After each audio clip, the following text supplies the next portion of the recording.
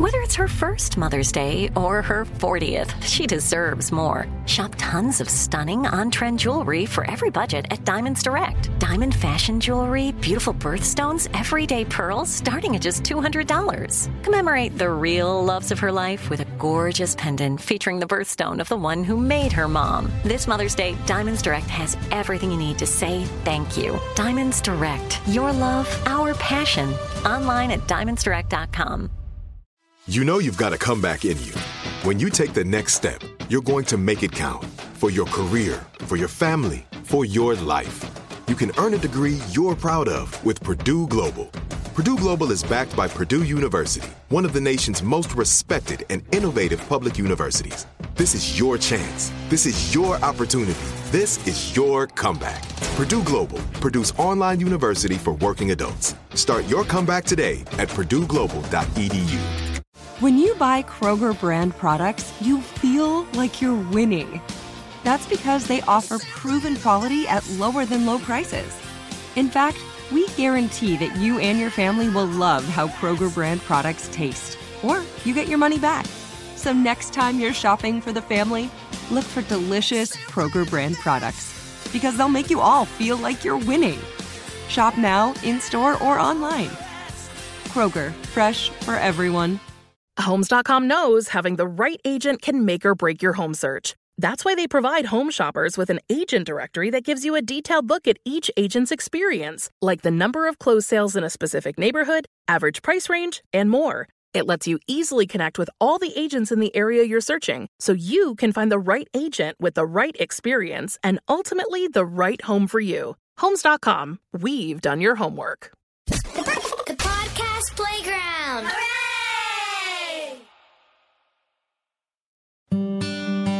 I'm Buzz Knight, the host of Taking a Walk Music History on Foot. You can find us at Apple Podcast or Spotify or the Podcast Playground or wherever you get your podcast. You can also go to takingawalk.com for all episodes and all transcripts. Today, our guest is Stephanie Clifford, an award-winning investigative journalist and best-selling author. Her first book, Everybody Rise, was a New York Times bestseller. Her new novel is called The Farewell Tour, the story of fictional country music singer Lillian Waters. Let's take a walk with Stephanie Clifford next. Well, Stephanie Clifford, it's so nice to be taking a walk with you in person. I know, what a post-COVID treat, right? This is terrific. It's a beautiful day. So set the scene where we are, though. We're in Prospect Park, Brooklyn, which is, I think, the crown jewel of Brooklyn, Olmsted design, like Central Park. We're passing, if you hear the shouts of children, there seems to be some sort of girls' school at play on our right. And this is near my house. I get to come here, I try to come here every day for a little peace, and certainly to walk my two big dogs, play with the kids, all that. So I love it. And we're in spring migration, so if we see any cool birds, we'll be stopping to talk about them. That's perfect. Yeah, it's great. Well, I have to thank you, first of all, because one of the great joys is when someone listens to an episode of Taking a Walk and then reaches out, like you did, to offer up an opportunity to talk about your book, The Farewell Tour. So thank you. I'm so grateful. I'm grateful too. I think, and I love the idea of an actual walk while you talk to people. I think it just brings in a different kind of more relaxed element and mindfulness, as you know. So I think the whole thing is cool. And a lot of people listen and they go, well, wait a minute. It sounds like you're actually like huffing and puffing a little bit.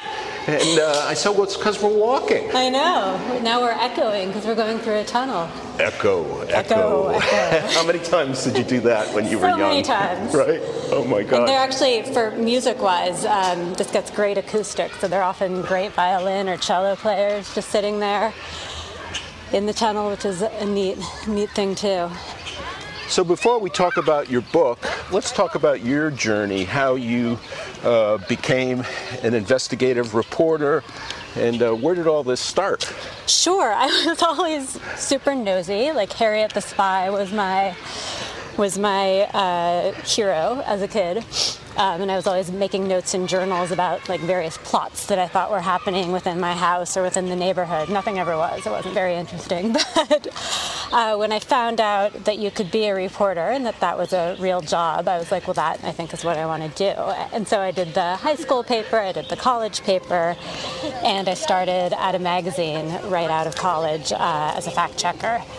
Eventually I got to the New York Times, where I covered business and then I covered courts. And at the Times I wrote my first book, Everybody Rise, and then I had to sort of make the choice of, do I stay at the Times and not have time to write a second book, or do I leave, try to combine journalism and novel writing in some fashion, which is what I decided to do. So I now write about courts and crime for Elle, The Atlantic, The New Yorker, several places, and then combine that with novel writing.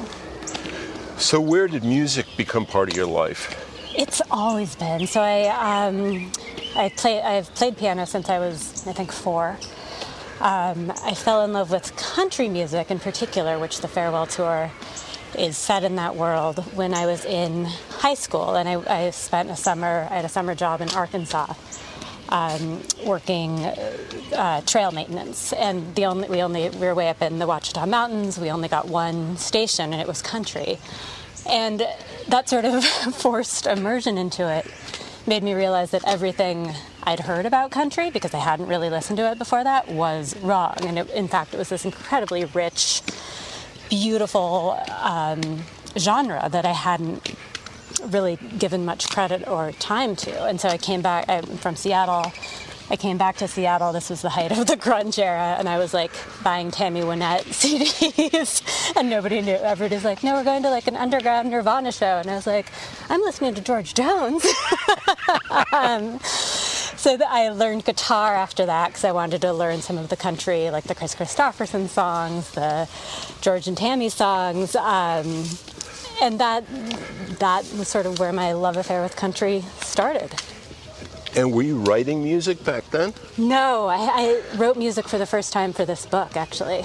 I hadn't written music before this, but I've always made up, like just tinkering around on the piano or on the guitar, made up songs. But for this book, because it's about a honky-tonk star, I started to write about her writing process, and then I was like, in order to do this properly, I need to actually sit down and write these songs and think about what she would be thinking about in terms of the bridge and the chorus and all those parts of the songs, along with, of course, the lyrics. What's what I'm going to do here? So you wanted to walk the walk. Yeah, I like it. Right? I like it. Were you scared, though, of that writing process? Weirdly, no. Like I get so intimidated about writing articles. If I let my reptile brain take over, I certainly get nervous about novels. But this was just like, there was zero pressure and zero commercial pressure. I was like, if this doesn't work out, then I've tried writing a song, and that's fine. If it does work out, then I've got a little more information about what Lillian, my main character, goes through. So it was actually so freeing, because it just felt like fun. It felt like I could tinker and take all the time I wanted and add in little licks from other songs that I was listening to, and try to represent what she would have been writing in the 50s and 60s and 70s. So did you visualize Lillian first before you started the whole process of writing the book? I knew sort of the touch points I wanted her to hit. So I knew that I wanted her to be born in Washington State, where I'm from. I knew that I wanted her to leave home at age 10. That was actually a real thing that my own grandmother did, and we never knew why. My grandmother, like a lot of people from that era, just didn't talk about anything traumatic or upsetting. And so she would just say, I left, I started work, that's it. So I knew I wanted Lillian to do the same thing in order to not really solve the mystery of why my grandmother left. I don't know why she did. But to look at what that's like to have to be on your own from age 10 on. So in the book, Lillian moves into town to become a hired girl, which is sort of an underpaid servant and starts supporting herself from age 10 and never returns to her family. But I wasn't sure about her career, actually. I was thinking, I knew I wanted her to have a career that would put her into the world, that would have her grappling with what it means to be a woman in what was then primarily a man's working world. I am getting out of breath. You're a fast walker. Needed to do cardio training before this. We could do a saunter. You're a city walker. Yeah, I love walking. And so I played around with, like, maybe she could be a nurse, maybe she could work at Boeing, which was obviously based out there then. And those weren't really working. And then I came across, I always read the obituaries in the New York Times. Sure. Because they're just, like, full of fascinating detail. And there was an obit of a country music producer out of Washington State. And, like, as I said, I'd been a country music fan. I'm from Washington, but I didn't think there was any link between the two. And in looking into this, I found there was this wonderful moment in the 1950s when Buck Owens, a founder of the California country sound, was up in Washington, when Loretta Lynn was out there, when Don Rich, who became Buck's electric guitarist, this incredible guitarist, was out there. And I was like, oh my gosh, that's it. If I can get Lillian to Tacoma, Washington in the 1950s, then suddenly she's grappling with being an artist, she's grappling with her songs and her music and her stage presence and who she is and who she presents as, and it becomes this really rich, interesting story. And, like, a side note that I didn't think about at the time but has been such a boon is that it let me really dive into country music history and learn so much more about it. And you also delve into the fact that Bakersfield, California was this other hotspot for country, right? Yes, yeah. Bakersfield is where Buck Owens is from. It's where Merle Haggard got his start, and a lot of other, Gene Shepard sang out there. A lot of great country singers of the era were kind of in that Bakersfield scene. And Lillian, she meets Buck, becomes friendly with him. He moves down to Bakersfield to continue his career, and she goes down and tries to make it on the honky-tonk circuit there. And that was really exciting to learn. I knew Buck Owens' songs, I knew Merle Haggard's, but I don't think I had a super clear picture of that California country sound, the sort of electric and rhythm and backslap. And I learned about other musicians like Rose Maddox, who I hadn't known her work before, and now I listen to her constantly. She's incredible, and she was a real pioneer on the California country scene. So who are some of the women that inspire you with their grit and their resilience? Because obviously this is a story of tremendous grit. Yeah. Part of that was an homage to the woman of my grandmother's generation. And I think not just of my grandmother from Washington, but my grandmother here who was born in New York. Like how much they had to do just to keep going and how little they could talk about it. Like when I read some of the memoirs of country music singers and stars, when they often would go through something really traumatic, the woman would early in their life and just treat it in a paragraph or something in the book and then not talk about it again. And I was curious about that whole mode of being for women from that generation and how little they could talk about some of what they went through. And I really admire a lot of the women not just out of Nashville, but in the sort of Americana country scene today who sing so beautifully about what's going on in their lives in very real terms. I think of Amanda Shires, who you interviewed. I think of Allison Russell, and how it gives them so much strength to sort of name what they're going through and talk about it and sing about it. And I wonder what it was like for all those women who couldn't do that or who were taught not to do that. Yeah, it is an interesting time right now with the fact that there's so much genre that's being sort of busted in terms of categorization. Yeah. And I know that's a central part of the book as well. Can you talk about that? Yeah, Lillian is from a honky-tonk background, and by the time she finally gets to Nashville after going through Washington and Bakersfield, she's 40 years old, and I did that on purpose because I think we all sort of know or can guess the story of the ingenue coming to Nashville and being told, you've got to wear this, you've got to dress this way, you've got to sing this. Lillian at 40 really knows the trade-off she's making, and she's willing to do it, and I thought that was a much more interesting story. She is an electric guitar player, she has a Fender Telecaster that she adores, and at her first recording session in Nashville, she has a producer, Coy Ray, who's really good for her in a lot of ways, but Coy Ray says, like, put that thing away. I can't sell a 40-something divorcee, and I certainly can't sell a 40-something divorcee playing electric guitar. It's like 1963 in Nashville. And Lillian puts it away, and it's this moment where she's putting it back in its case, and all the other musicians can't even look because they know what it means to have to put away your instrument.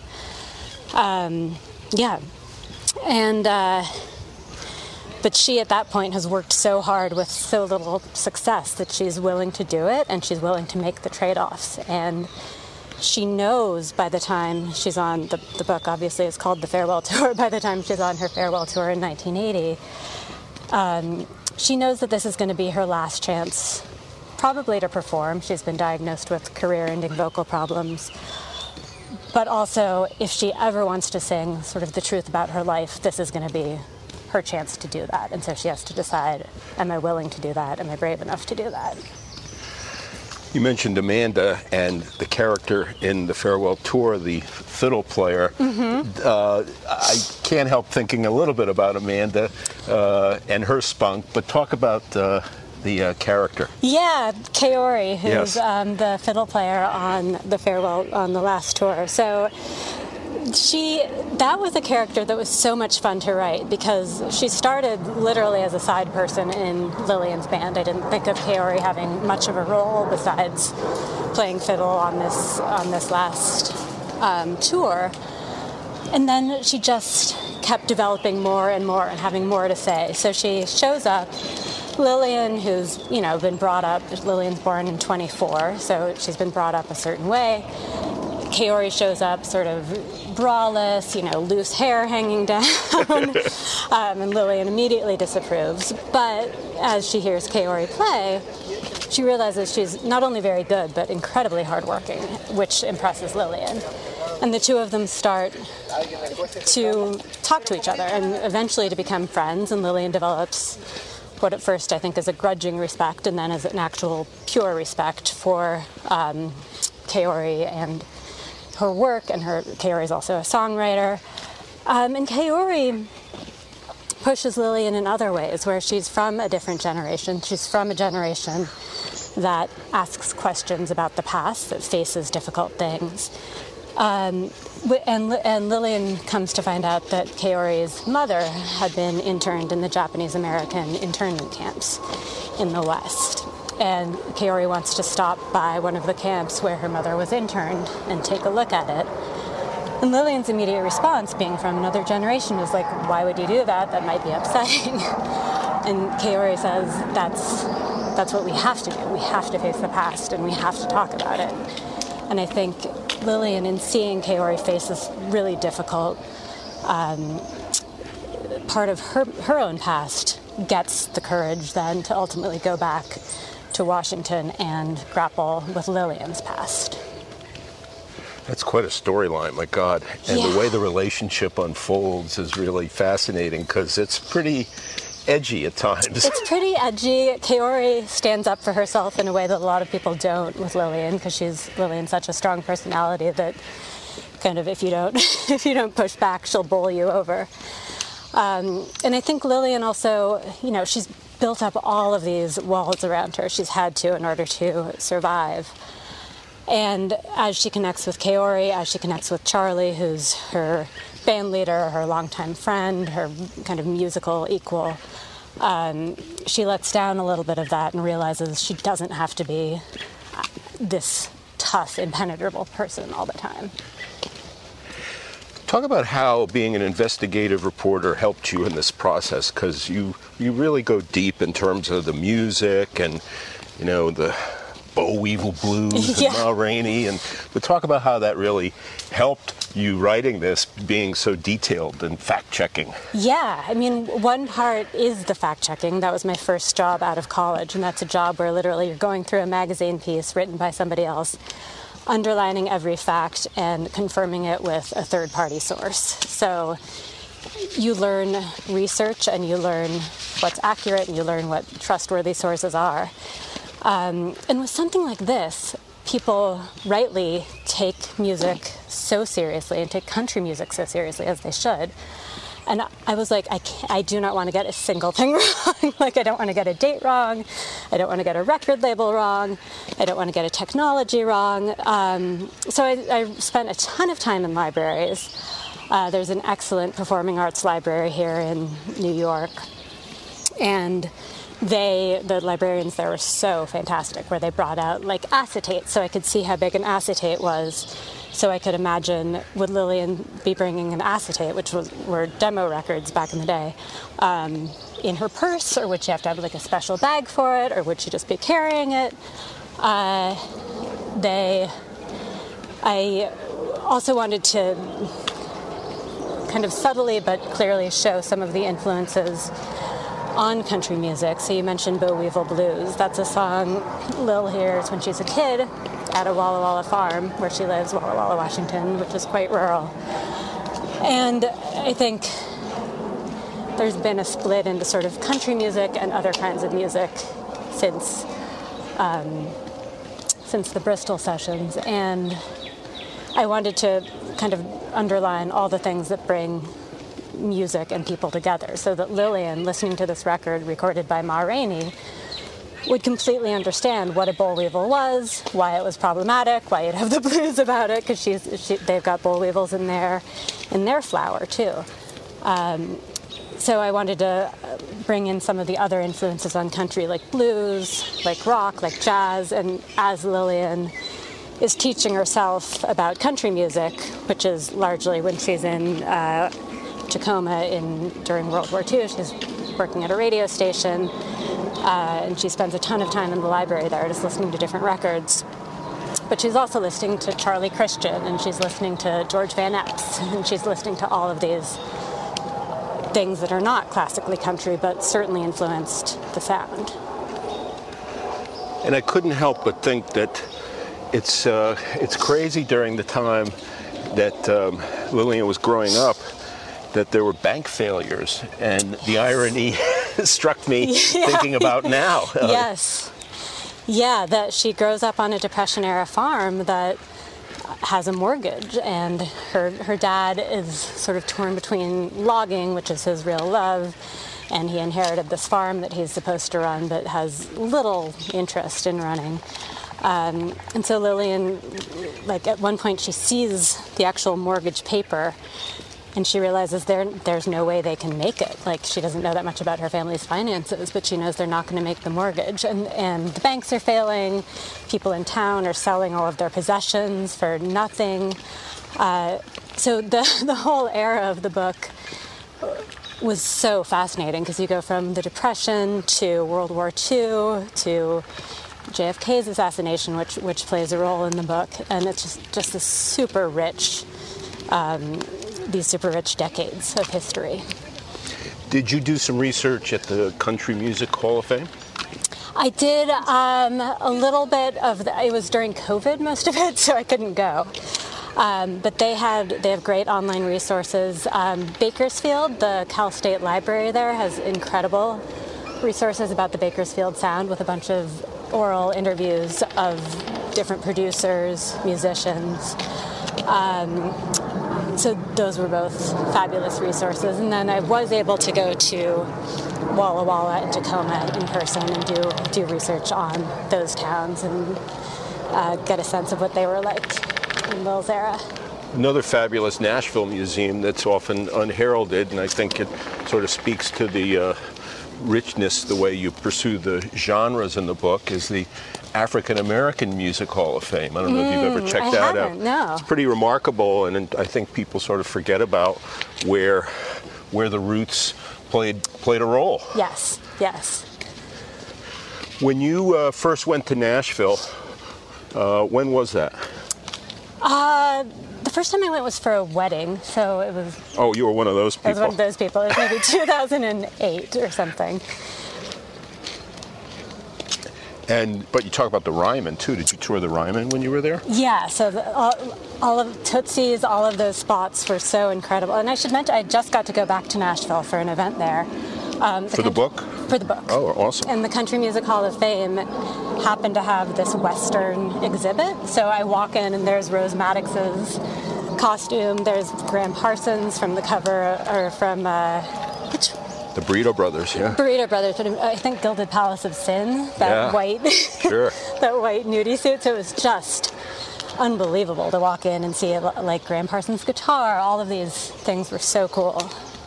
Yeah, we had Paul Kingsbury, who's the sort of the curator there, the historian of the Country Music Hall of Fame. So I did see that exhibit, and I think it was really beautifully done. It really, and it's so neat to hear that music overhead, because you don't hear it in public, really, right? You don't hear like Graham Parsons playing at a grocery store. And suddenly you're hearing Graham Parsons and Linda Ronstadt and Emmylou Harris, and it's so incredible to walk through and just hear that at once. Just recently discovered Graham Parsons went to Harvard. Yeah, that's right. Didn't he drop out? Yeah, oh yeah. Elizabeth Holmes style? Sure did. He sure did. All the interesting ones drop out. Yeah.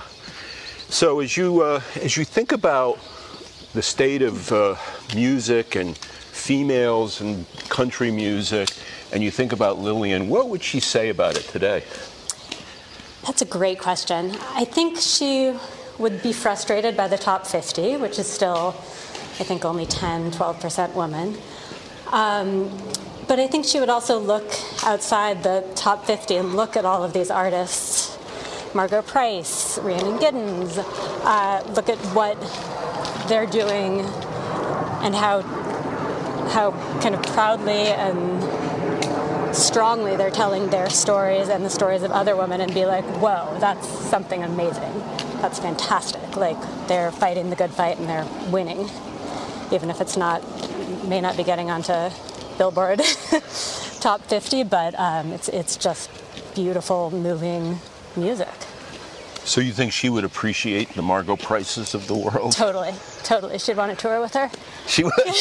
Oh, no. I would be front row for that one, for sure. So what are you working on next? I'm starting my next book. So I'm just doing research for it now. You just can't rest, can you? I can't rest. I've got a couple magazine articles in the works that I'm sort of starting reporting on. And that's most of it. Can you tell us what you're thinking about, even in the germ? You know, I keep throwing out ideas, so if this one sticks, I'll definitely tell you, but I've already thrown out 3 ideas.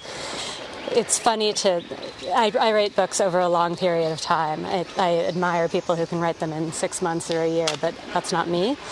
And so I have to really want to spend time with the characters. And I had been working on this book about 6 people out on Long Island, and about a month ago I was like, I don't like these people. Like, I don't want to spend time with them. I was like, I don't even want to spend another day with them. Like, I gotta. And so I threw that one out and started fresh. You have to love and be interested in your characters, and Lillian and Charlie are often still with me, like popping up, telling me what they think about this or about that, and I'm so glad to have them still with me that I want to really love the characters as much for the next novel. And the music composition part, we touched on it earlier. Yeah. So tell me about some of the songs and how they came into your head and you channeled them through Lillian. Yeah, so I think the first song I wrote was Waterloo, which is meant to be her first #1 hit. Her producer says, you need basically a nickname. Can you, tell me about your past? She starts telling him. And he says, why don't we, we're going to cut some years off your life anyway. Not off of her life, but off of her age anyway. And she mentions there was this Walla Walla flood when she was a kid. And he's like, okay, Waterloo, we can work with that. That'll work. And so at first I didn't have any lyrics, any music. It was just this idea that she had a song, Waterlily. But then, like, Lillian was like, no, I want to write the song. I want to figure this out. So I write it first on piano, which is I'm more fluid on piano, and then translate it to guitar to make sure it makes sense, that the chord transitions and such would make sense in guitar. There's another one called Woman's Work, which she writes.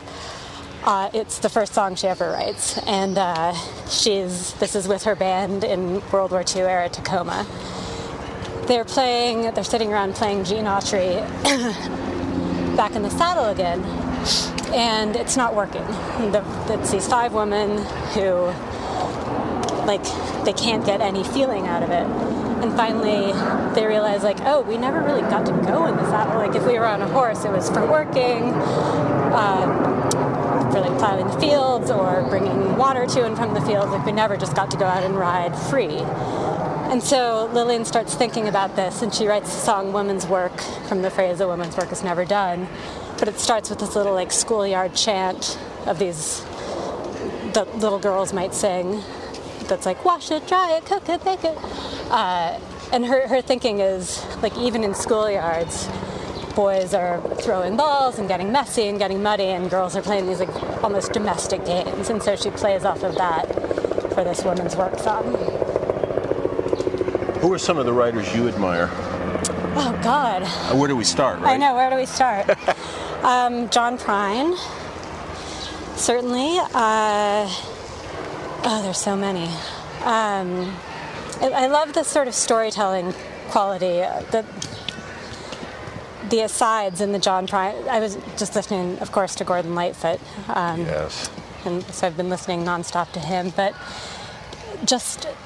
It's a song that would work without these, like, 2-word asides, but then he just throws in something and you're just like looking at the rain, for instance. It's looking at the wall, wishing you'd call and tell me you're okay, and then he pauses and then he says, that's all.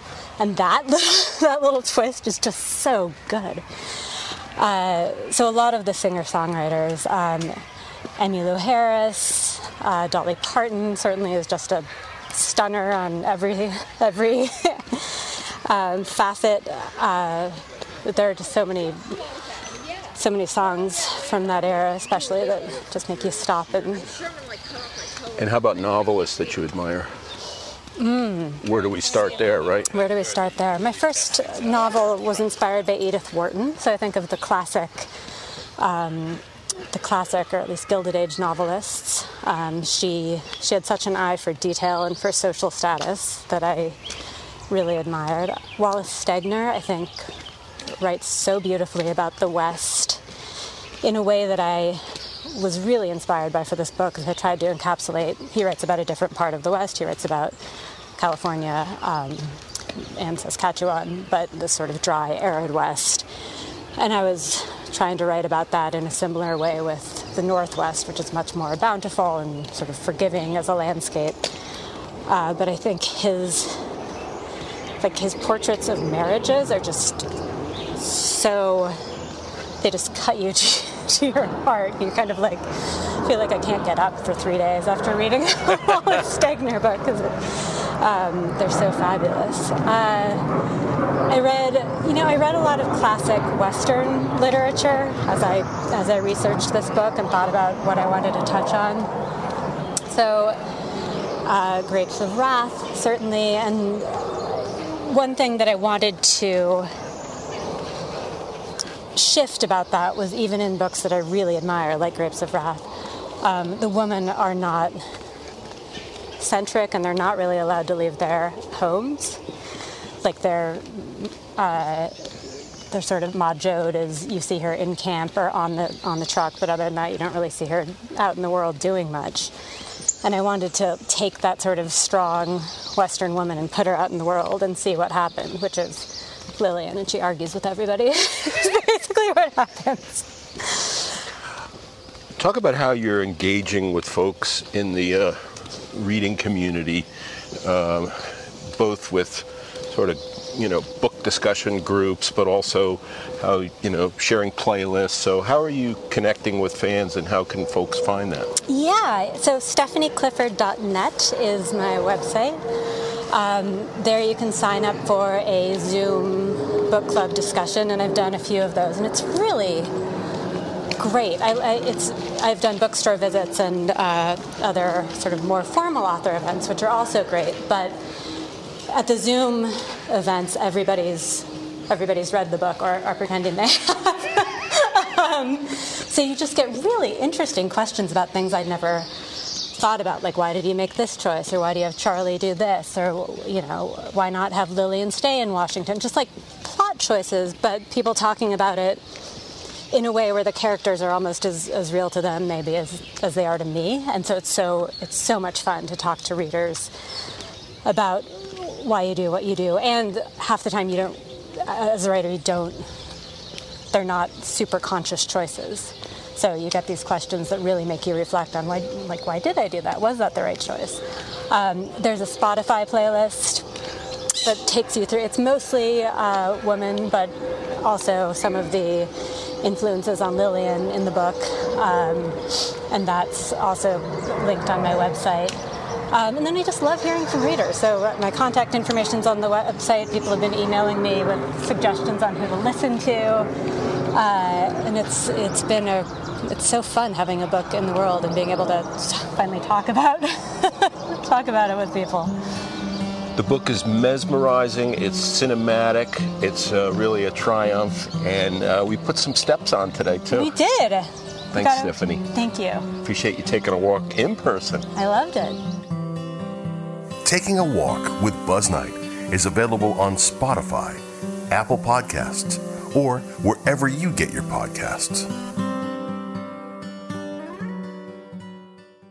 Right here, right now. Find your beautiful new floor at Right Rug Flooring. Choose from thousands of in-stock styles, ready for next day installation, and all backed by the right price guarantee. Visit rightrug.com. That's RITERUG.com today to schedule a free in-home estimate or to find a location near you.